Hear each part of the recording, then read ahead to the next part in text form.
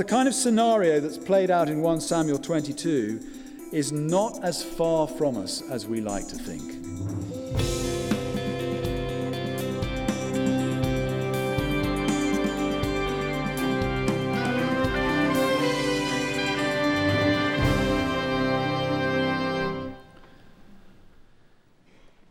Thank you, Heavenly Father, that all Scripture is breathed out by you and profitable for teaching, for reproof, for correction, and for training in righteousness. Please speak to us now in Jesus' name. Amen. Please be seated.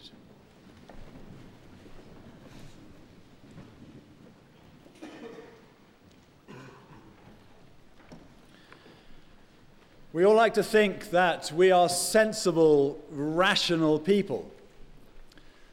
The Nobel Prize-winning economist Daniel Kahneman denies it. He says most of us are healthy most of the time, and most of our judgments and actions are appropriate most of the time, but not always. We are often confident when we are wrong. This evening we're looking at a sequence of events driven by a man who thought he had good reasons for his actions, but who in fact had descended into a chaos of irrationality and evil with devastating consequences. That man was King Saul. My title is Saul and the Priests. And as we make our way through 1 Samuel, we have come to chapter 22, verses 6 to 23. You'll find that on page 245. Of the Bibles, and my outline is there on the back of the service sheet. And we have here a pattern of a period of unrestrained and vicious persecution. This is something that crops up again and again in the history of the Jews first, and then of the church. So this helps us to understand and be forewarned about what could happen to us and what does happen to many of our brothers and sisters in Christ around the world. For instance, Rupert Short, the author of the recent book Christianophobia, A Faith Under Attack, wrote in an article in October last year, the suffering of Christians is acute. And he gave this example. Before East Timor gained independence from Indonesia, 100,000 Catholic non-combatants were killed by agents of the Suharto government between the 1970s and the 1990s. We tend to think that times were brutal 3,000 years ago in the era of Saul and David and the like. And so they were. But just that one example from East Timor dwarfs the slaughter of 1 Samuel 22. We've had a couple of weeks away from 1 Samuel, so let me just put you back in the picture. King Saul has been rejected as king by God because of his deep-seated disobedience. Young David has been chosen by God and anointed to be his successor. He's also become the hero of Israel because of his military exploits. Saul has become deeply jealous and hostile towards David and has determined to kill him. Saul's son Jonathan has warned David to run for his life, so David has fled, gathering a band of outlaws and misfits around him and hiding out in the forests of Judah. He's like some kind of biblical Robin Hood, but without the romance and without the tights. So that brings us up to date, and now we watch this pattern of a period of unrestrained and vicious persecution unfold. And you'll see on the outline that I've divided this passage down into 5 chunks. So first, the enemies. Here are verses 6 to 10. And note the 2 key characters who are the enemies, King Saul and Doeg the Edomite. Now, Saul heard that David was discovered and the men who were with him. Saul was sitting at Gibeah under the tamarisk tree on the height with his spear in his hand, and all his servants were standing about him. And Saul said to his servants who stood about him, "Hear now, people of Benjamin, Will the son of Jesse, that's David, will the son of Jesse give every one of you fields and vineyards? Will he make you all commanders of thousands and commanders of hundreds, that all of you have conspired against me? No one discloses to me when my son makes a covenant with the son of Jesse. None of you is sorry for me, or discloses to me that my son has stirred up my servant against me to lie in wait as at this day. Then answered Doeg the Edomite, who stood by the servants of Saul, I saw the son of Jesse coming to Nob, to Ahimelech, the son of Ahitub, and he inquired of the Lord for him, and gave him provisions, and gave him the sword of Goliath, the Philistine. King Saul and Doeg the Edomite represent two types of enemies of the people of God. In King Saul, we see the paranoid, irrational, and self-pitying tyrant. In Doeg the Edomite, we see the opportunistic, self-serving establishment man. Saul blames everybody but himself for his isolation. He blames his servants, he blames David, he blames his son. In fact, Saul has already tried to kill his own son because of his defense of David, which he sees as threatening the family dynasty. It doesn't seem to have occurred to Saul that killing the heir to the throne would hardly have helped the cause of the dynasty either. But David was not Saul's enemy, lying in wait to kill him, as Saul has persuaded himself. David was wanting to serve Saul. But then when you're awash with conspiracy theories, being reasonable is the last thing on your mind. All of you have conspired against me, he bleats. And Saul is not just being paranoid and irrational, he is wallowing in self-pity as well. None of you is sorry for me, he bleats some more. So he's sorry for himself instead. He's backed himself into a corner. He is sprung tight like a trap, and he is about to snap. As for Doeg the Edomite, he jumps at the opportunity to ingratiate himself with the man who has it in his gift to dish out the promotions and the property, as Saul himself has made clear. He is not about to break like Saul. He is just on the make. And he's quite happy to trample on other people on his way up. In fact, he will stop at nothing.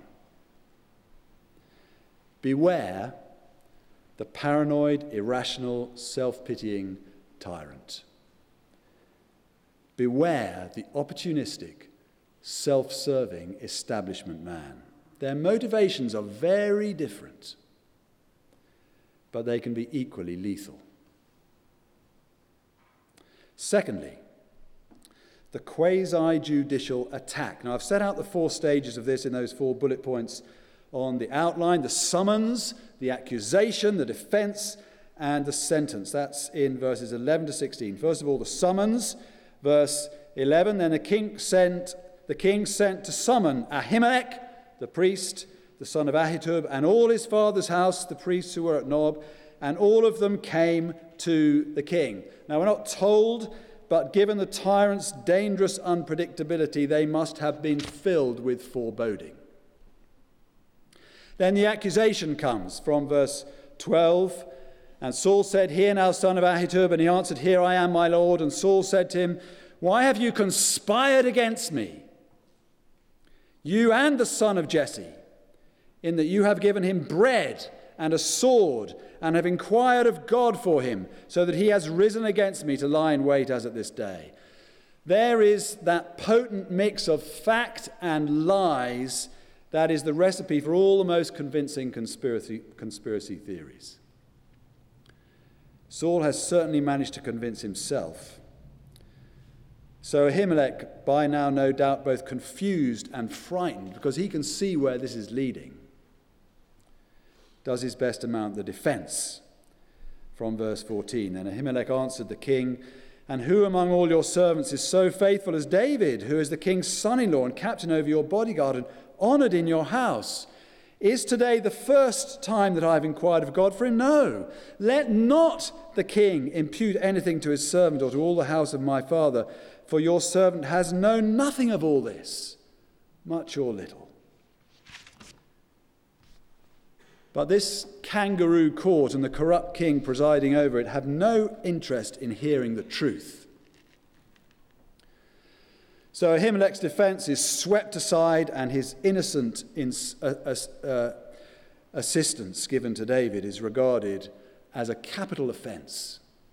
And not for him alone. The sentence is in verse 16. And the king said, "You shall surely die, Ahimelech, you and all your father's house."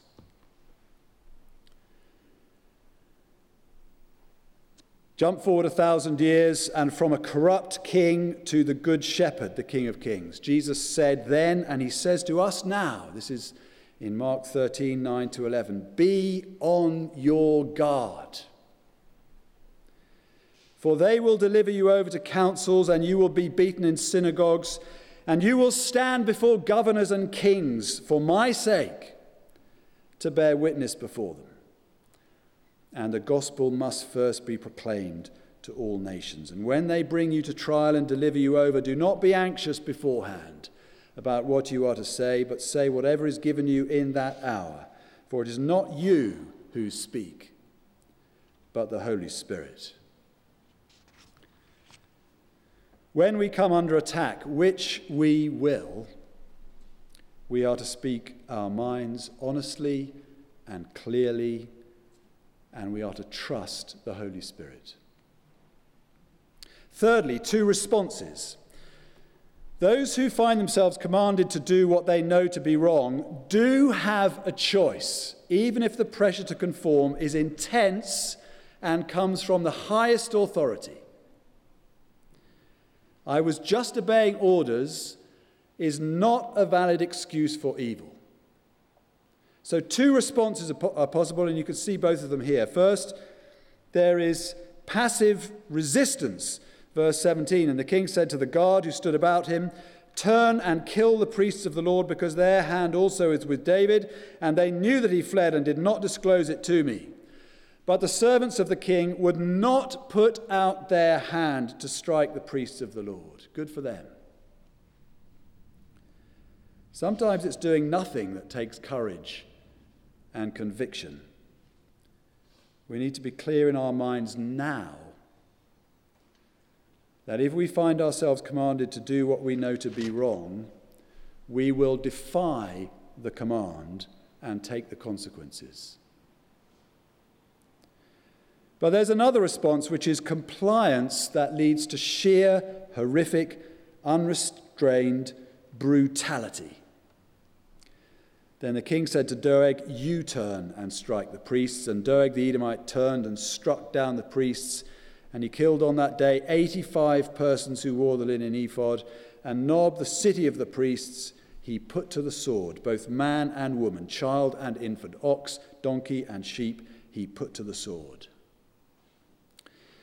And that might seem harsh to the point almost of being incredible, but you've only got to remember, for instance, the genocidal slaughter that took place in Rwanda a few short years ago, to know that Satan still stalks our world just as surely as he did the minds of Saul and his minion. In Mark 13 again, Jesus said, "And brother will deliver brother over to death, and father his child, and children will rise against parents and have them put to death."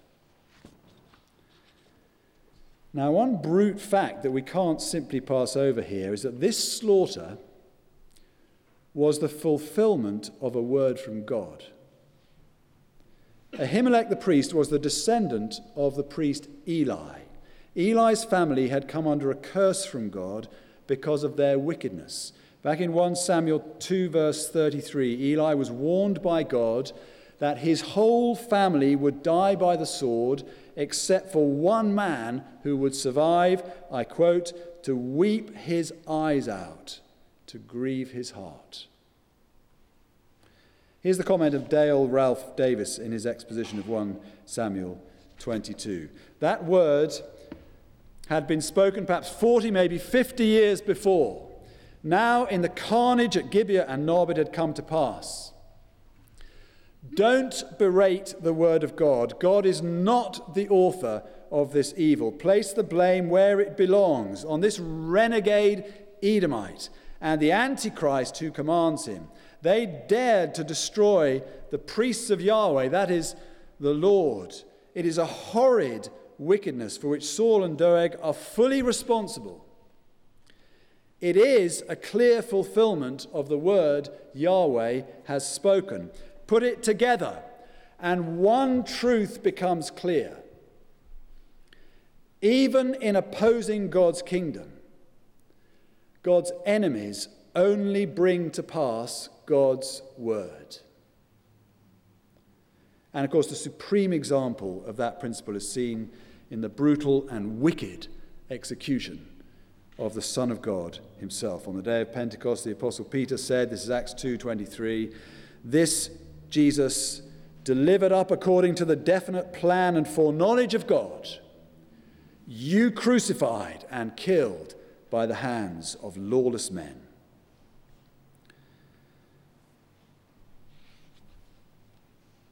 The prophecy to the house of Eli was that one would survive, and that is exactly what happened. So, fourthly, the escape, verses 20 and 21. But one of the sons of Ahimelech, the son of Ahitub, named Abiathar, escaped and fled after David. And Abiathar told David that Saul had killed the priests of the Lord. Abiathar lived to serve David in the priesthood, and indeed, after David came to the throne, Abiathar became one of the high priests. And when we see this that's happening here as a pattern that applies to situations of persecution today, we can see that two things must and do happen for God's ultimate good purposes to prevail. They are survival and prayer. In extreme situations like this, it might only be a remnant that survives, but there will always be a remnant of God's people who do survive. However bad things seem, the church will never be snuffed out.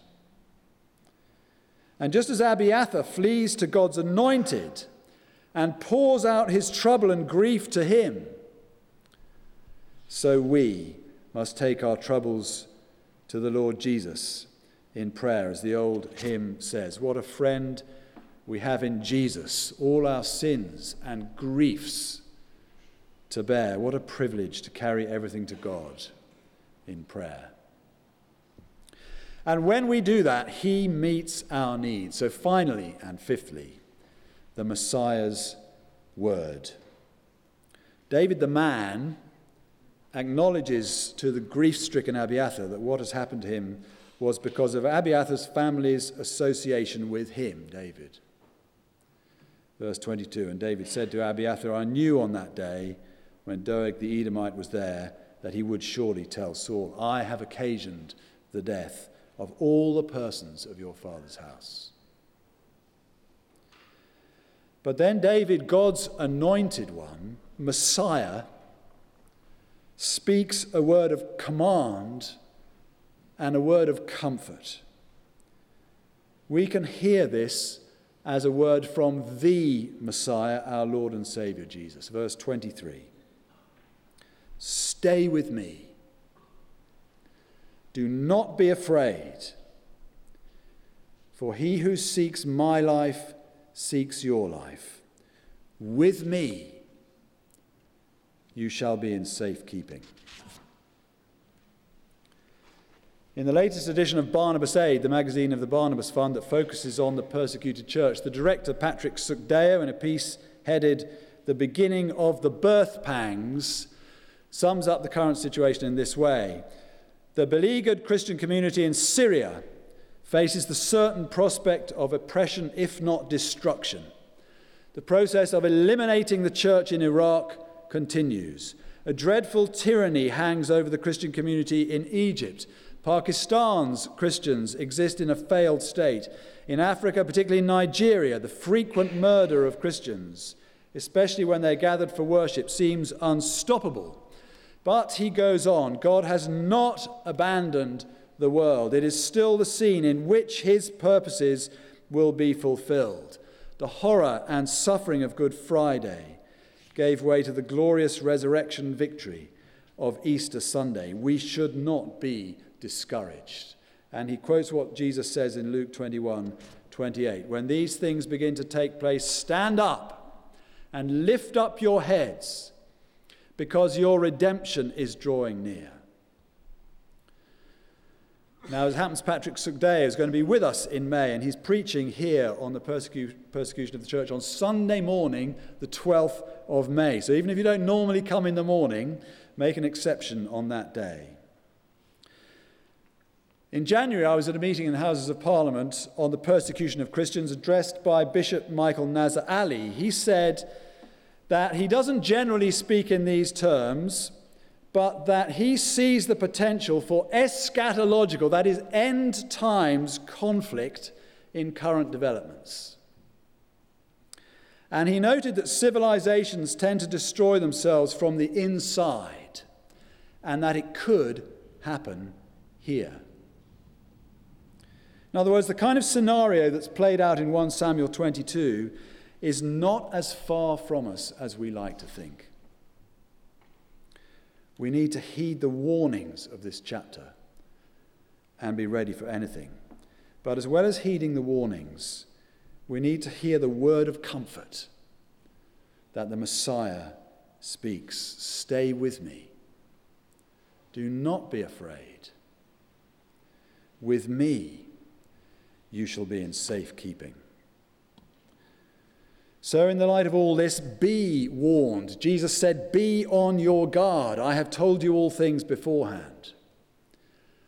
Be praying. Pray for those who know all too well what it's like to be caught up in times of brutal persecution.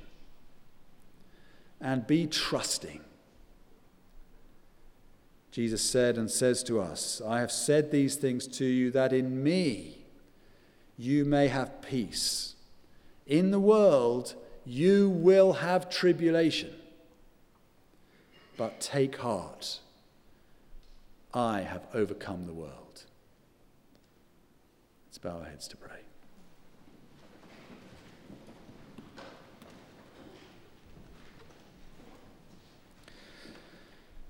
Lord Jesus, we thank you and we praise you for your word of comfort and command to us. Please, Lord Jesus, make us ready for all that the future holds. Make us mindful of our brothers and sisters who suffer and prayerful for them. Keep us close, keep us safe, and work out your loving purposes in and through us for your glory.